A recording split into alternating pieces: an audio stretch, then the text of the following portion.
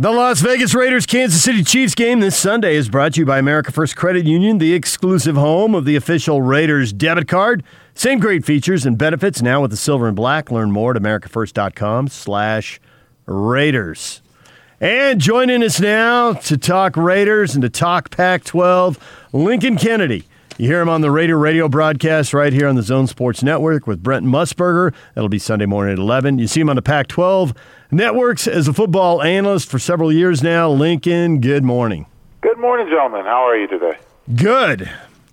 So I'm curious, from a distance, we see all this news about NFL teams, and maybe they'll play and maybe they won't, and this game to Monday and maybe this game to Tuesday.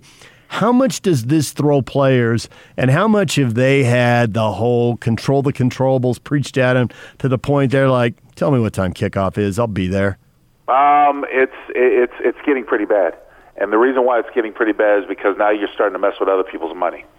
Most notably the players and the teams that you're going to play. The NFL's got to get a hold of this right now. They've got to send out, they've got to make sure that they're serious because, as you guys know, really there's nothing bigger than the brand. That is the NFL, and it's too big of a juggernaut to really be stopped. But now what the Tennessee Titans are doing is they're throwing off everyone else's schedules because I think their next opponent that they moved to Tuesday is Buffalo, right? Mm-hmm. If I'm not mistaken. Well, Buffalo was supposed to play that Thursday, the same Thursday. So now that they got to move that game. You see what I'm saying? The domino effect that's coming from one team testing COVID positive and shutting down is starting to have extenuating circumstances. Is starting to mess up other things, and so now it becomes trouble. And you might have to get to a point, to be honest with you guys, where they're going to find them obviously and probably try to hold them accountable in other ways, but they might just have to start forfeiting games to keep the schedule moving. And I think that's the next step. Wow, the forfeiture of games would be something that's unprecedented. Yeah, well, this whole thing is unprecedented. It really is. But there's really, think about it, guys, there's no other way to get in front of it because you can't keep putting teams off. Now you're talking about moving a game to Tuesday. And even if the team that you're playing was supposed to play on Sunday, that makes that hard. Yeah, but the forfeit thing, the thing I read about the forfeit, that goes back to your point about messing with other people's money. If the Titans have to forfeit, then the Bills players don't get paid 1/16 of their salary. That's exactly right. That's when the NFLPA is going to try to get involved. Right. And try to, just say, they've given them their game checks. But that's what you're heading down right now.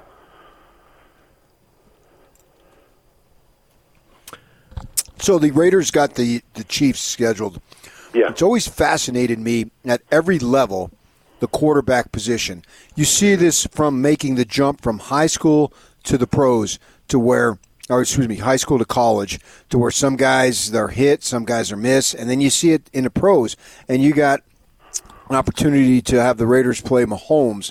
And it's not like he was, a late round pick because I think he was first. I think he was the 10th pick. But 9 other teams passed on him, and some of those teams would have had a quarterback that maybe they didn't want to take over him. But why do you think it's so hard to judge the quarterback position in terms of who's going to pan out and who isn't? One of the things that you do when you're a coach, especially an offensive-minded coach, is you try to look at guys who can best, support your system or what you have in mind. And the thing is that when they got Patrick Mahomes, they already had Alex Smith at quarterback. They knew he was aging, so they were looking for the future. And Andy Reid had all the intentions in the world, like he did, to sit that quarterback and allow him to learn and process it. But you can't really scout the intangible of confidence and ability. And the thing is when Andy Reid put Patrick Mahomes on the field with the receivers and the people that he had around him, had no idea that the sky was going to become the limit. Patrick Mahomes gained confidence very early in his career, extremely early, when he thought he knew his abilities and what that offense could just be a milestone. And it didn't start off with just all a bunch of fireworks, but he came in to realize what he could and could not do. The hardest thing about scouting, even with the eye test, is knowing how a guy is going to perform on the next level. There are times where guys play like men in college football, and then when they get to the next level, they can't get over being a boy. And that's hard to quantify. Whether it's analytics, whether it's the eye test, however you come to it, it's hard to quantify. And that's why the quarterback position is the most difficult. Some guys in the quarterback position have to learn by fire. They have to take their lumps, and they got to get beat up before they really get it. And a lot of times it's a coaching change and other things, but it's just it's not a consistent science or an exact science, I should say. But you have to roll your hand in the dice. The thing is, for the Chiefs, they got a quarterback for the next 12 years, and for the Raiders, we got to see him twice a year, every year until he retires. So I'm a little curious about the Chiefs. As awesome as they've been, and I've said on this show multiple times, like Mahomes is the one quarterback, to me, he's must-see TV. And that's not to dump on, a handful of other, Russell Wilson, Aaron Rodgers, but Mahomes, there's just something about him. He's got it. But watching him this year, like the Chargers defended him pretty well. Now the Chiefs win at 23-20, but 23 is not an outrageous point total. The Patriots defended him pretty well. Now the Chiefs win 26-10. They had a defensive touchdown at the end of that game also. So I'm wondering, in little bits and pieces here, are they starting to catch up to the Chiefs a little bit, or have I just set the bar too high and nobody gets to score 34 points every week and throw for 350 yards every week, so I need to just calm myself down? This is just life in the NFL. Well, life in the NFL this year especially has been scoring is up, offensive output is up, so, it's not inconceivable to see that, a team like the Chiefs could have so much success. But I will say this, it's hard to play at a high level of a performance every single week. There are times where you're going to have down weeks. There are times like with the Chargers, the Chargers had the luxury of having ability with the front four that could apply pressure. You could play coverage on the back end. What the Patriots did last week is they tried to rush 3, they tried to rush 2, they tried to double zone their primary receivers and just create a cloud, if you will, that won't let anything over the top. But even still, Patrick Mahomes found a way to defeat that with his legs. I think Tennessee, if you go back to the AFC Championship game last year, you try to take a page out of Tennessee's Titans book. You say, where did they go wrong? Well, to me, rushing 3 is not bad. Having a spy is not bad. However, you need to have a spy who can catch the guy he's spying. It defeats your purpose if the quarterback can outrun your spy. So now you get into what we're looking at, maybe dime defenses, if you will. A lot of teams don't have the luxuries like the Chargers, where you have 7 or 8 good defensive back / safeties. But you see teams are starting to catch up. So I've always thought offenses were like a year ahead of defenses, and if you play the same thing, eventually you're going to catch up and slow down. But look, you go back to the Baltimore game, and I think, going into it statistically, was Baltimore Ravens defense was the highest stated defense that the Chiefs had played. After Baltimore marched down the field and scored that first touchdown, I honestly believe that Patrick Mahomes and Andy Reid and that staff were on the sideline like, okay, you guys want to play? Let's show you how we're going to play. And they turned it up. That's the problem that you have when you face the Chiefs. They have that ability to turn it up. So that rushing 3 is somewhat controversial. As an offensive lineman, which do you prefer? Oh, rush 3 all the time. I'd love life. Yeah, that's what I thought. But the thing is for the Chiefs, if there's one weakness on their offense, it's their offensive line. Well, that's kind of a big problem, isn't it? Well, I mean, here's the thing. Here's the way you look at it. When people are chasing Patrick, sometimes just like Russell Wilson, he's at his best with improvising, right? Yeah. So when you think about the breakdown that you have with rushing 3, the problem is that when you rush 3, you're opening up lanes. Whether it's the outside or inside, you're opening up lanes. And so what Tennessee tried to do is they tried to have a spy. So if Patrick Mahomes scrambled and ran, that they could tackle him. However, the spy couldn't catch Patrick Mahomes when it happened. So he used his legs to push the ball forward. And as you get closer to the goal line in the red zone, it becomes more difficult for the offense. It's more of an advantage for the defense because if you're rushing 3 and you're dropping 8, then you've got 8 in coverage, and it's not a lot of space to get balls in. Well, there comes their screen game, as well as what they did last week, the reverse game, where they're running jet sweeps and reverses and short passes to just try to get the ball in their playmakers' hands and have them make yards after the catch, which becomes harder, a more advantage of the offense. Did you get an opportunity to see the Pac-12 preseason poll? And if you did, what do you think? No, I'm not necessarily a big fan of the whole season because I think everything is thrown off. I mean, I support the fact that people want to work and kids want to play football. I get it. It's just this has been just a big old cluster bump, if you will, of some teams playing now, then some teams playing then, and some teams playing here. And overall, the product that I've seen on college football, guys, I've been extremely disappointed because it's been very sloppy. So I know they want to play, and they're going to play. I'm not saying the Pac-12 is going to happen, but from what I've seen of the football that we've seen, I mean, you've seen notable programs look really, really bad on TV at a national stage, and I'm not a big fan of it right now. So you've been watching the Big 12, huh?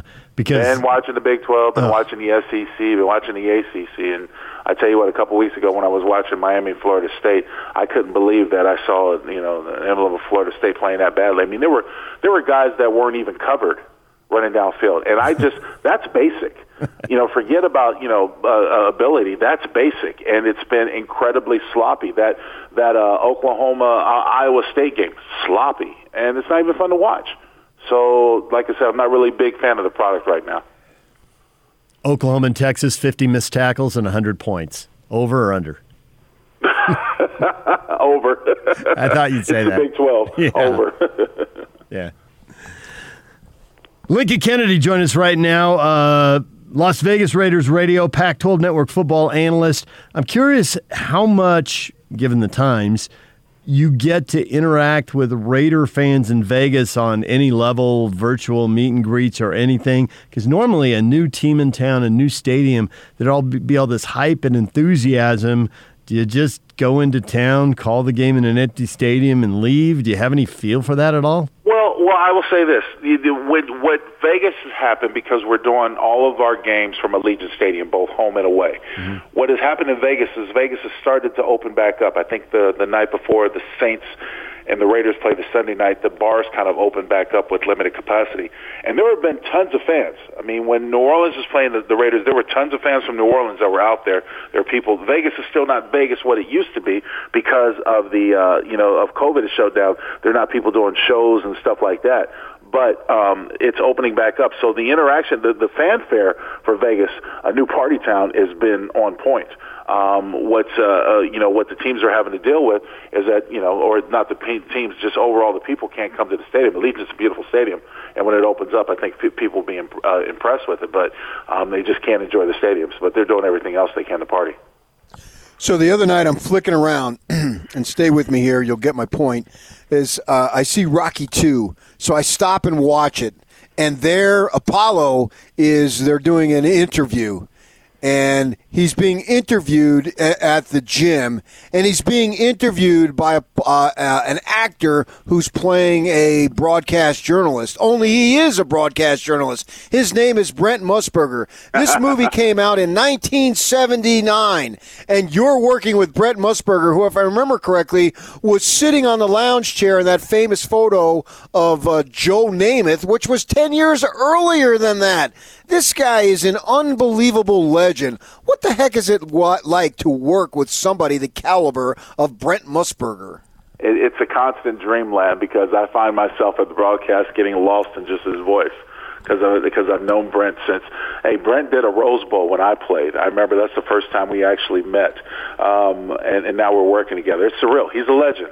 And he has, stories up the wazoo about everything that he's crossed. And last week we were talking about Howard Cosell and working with him at the Olympics when the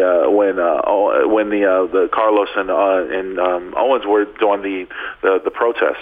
So these are things that you can't put a price on because they're absolutely wonderful, and it's wonderful to deal with them. I just saw him in a 30 for 30. I don't know what it was. It was some about football, and they were doing a bit with Jimmy the Greek on. It was the two Bills. It was the two Bills 30 for 30, and he was talking about Jimmy the Greek made his pick and said the Giants and the Giants defense and Bills the greatest. And Musburger turned around in that trademark voice. He goes, "There you have it." From the Greek. And I was like, well, there was my flashback for the day. Welcome to the 80s. Very true, very true. No, it's fun. It really is fun. And the thing is that it's different for me because, to be honest with you guys, he's taught me so much. I'm such a guy who watches intangibles like body language, the way players walk on and off the field and stuff like that. When we have to do away games via TV, that's odd for me. It's hard for me. I'm out of my element. He's been watching monitors for years. He can do it. And it might be a new way of calling games, guys, where you don't have crews go to stadiums. Who knows? We don't know what normal's going to be after this whole thing. But I've had to do several games where I'm commentating from a TV screen. And that is so alien to me. It feels weird. But at the same time, learning from him and watching how he does it with such patience and such precise detail to his craft has taught me a lot, especially this year in Challenge. If billion-dollar corporations have a chance to save money, count on it. True story, right? Don't get between corporate America and their money. That doesn't work very well. That's for sure, right? Yeah. All right, Lincoln, we appreciate the time as always, and we'll talk to you again next week. Enjoy the game. Sounds good, guys. Be well.